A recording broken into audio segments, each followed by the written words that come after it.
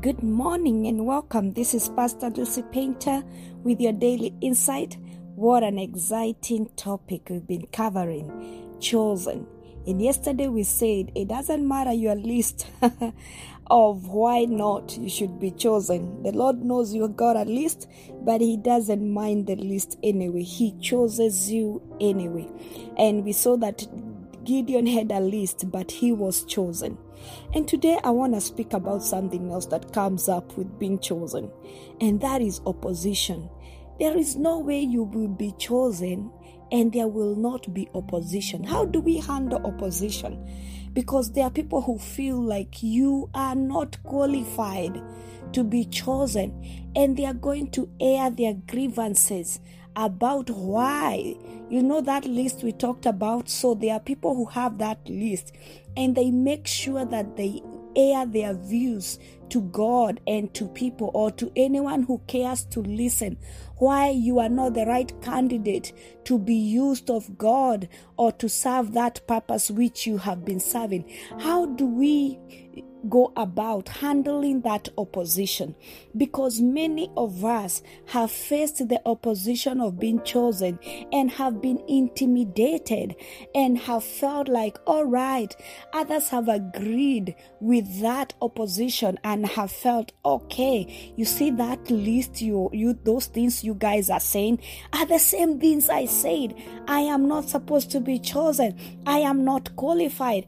And sometimes we just agree with the list and fall into disobedience. We don't want to serve the Lord. We don't want to do what God wants us to do. So today we're going to look at Moses. Remember yesterday when we talked about Moses, I passed through Moses briefly and I said, when he had the burning bush invitation, he had this list of saying, you know what, God, I am a stammerer. I don't even know how to speak. There is no way you can send me. He had a list of why he should not be used by God. But despite his list, God chose him anyway. So I want us to look at the opposition that arose. And guess where the opposition came from? The opposition came from his own household, from his own siblings. Yeah? Look at that. From his own siblings, from his brother Aaron, from his sister Miriam. So you think you're facing opposition because you are chosen? Yeah? It's gonna come from all sides. You may face opposition from your own siblings. You may face opposition from people who are your friends. You may face opposition from people who even don't know you. But they feel that whatever position or whatever love or whatever favor that you're receiving from God, they deserve it. They feel like you don't deserve it, they deserve it. That they feel like they are better placed to get it. So the Bible says in the book of Numbers, that Miriam and Aaron spoke against Moses because of his Cushite wife, for he had married a Cushite woman. So remember, the reason one of the lists that they are rising up with is because he's married to a Cushite wife. But one of the things that you need to know is that when God called Moses, he already had this Cushite wife.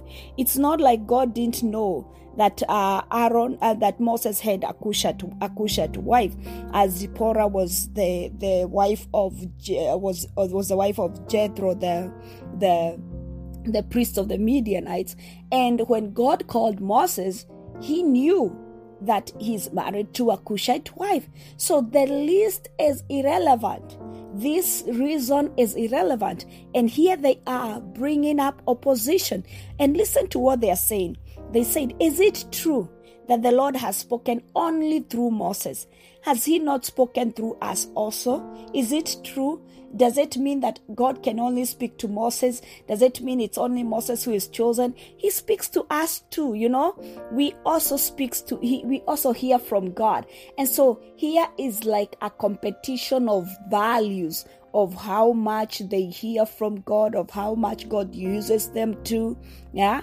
So they are trying to say, okay, he's nothing special. They're trying to minimize his calling. So the opposition comes in all these forms. There is a list of disqualification, and then when that doesn't seem to work out, then they may try to minimize the value of your choosing, the value of your calling. So they try to minimize. And then how do we handle this opposition? And remember, from Monday I said that when we are talking about being chosen, it's not about the selection I talked about, that I was selected for an interview by people. No, we are talking about being chosen by God. So it's not in the hands of humanity. This is in the hands of divinity. So this is what happened to Moses. And the Lord had it. So whenever there is opposition to your choosing, to your selection, it is not hidden from the ears of the Lord. The Lord had it. And this is what happens when the Lord had it. We hear the Lord giving a testimony. The Bible says, now Moses was a man with no pride, more so than any man on earth. At once, the Lord said to Moses, Aaron, and Miriam, you three, come out to the tent of meeting. So the three of them came out. Then the Lord came down in a cloud and stood at the door of the meeting and called Aaron and Miriam. And then when both of them had come near, the Lord said, now listen to me. If there is a man who speaks for God among you, I, the Lord, will make myself known to him in a special dream. I will speak with him in a dream. So the Lord tries to make it clear to Aaron and Miriam. He says, okay, you guys, you three come. Remember, where Miriam and Aaron are speaking about Moses, Moses is not there. They are speaking about Moses in his absence. And that is one of the most important things about being chosen of the Lord, that he fights for you in your absence. This is very unique. This shows great loyalty. He fights for you in your absence. Battles that you don't even know exist. Battles of your validation that you don't even know. People who are minimizing your calling. People who are minimizing your purpose. People who think that there is a list of disqualification that they need to bring about and say, this is why you should not have chosen so and so. The Lord fight those battles incognito, behind the scenes, even without your knowledge. So God calls Moses, Aaron, and Miriam, and he speaks to Miriam and Aaron, and he tells them, listen, you guys, you're trying to minimize what I do with Moses. You've said that I also speak to you, but if I need to speak to you guys, this is what I do. I do it through a dream. But with Moses, I speak to him face to face. He understands, and not in ways he does not understand. He sees what the Lord is like. Why then were you not afraid to speak against my servant Moses? Why were you not afraid? So God comes in all his power and fights and defends his choice. And that is what I want to tell you today. You better stop defending God's choice, because God knows how to defend his choice. You're gonna get hurt in the process as you try to fight these battles, as you try to prove why God chose you. Come on, sister, come on, brother, stop. Leave it to him. He knows why he chose you. And he can hear all these conspiracies. He can hear all these accusations. He can hear all this backbiting, all these gossips about why you don't deserve to be chosen.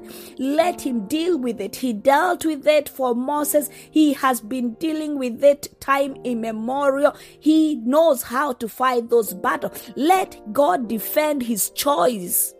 He did it. The Bible says the Lord was angry with them and he left.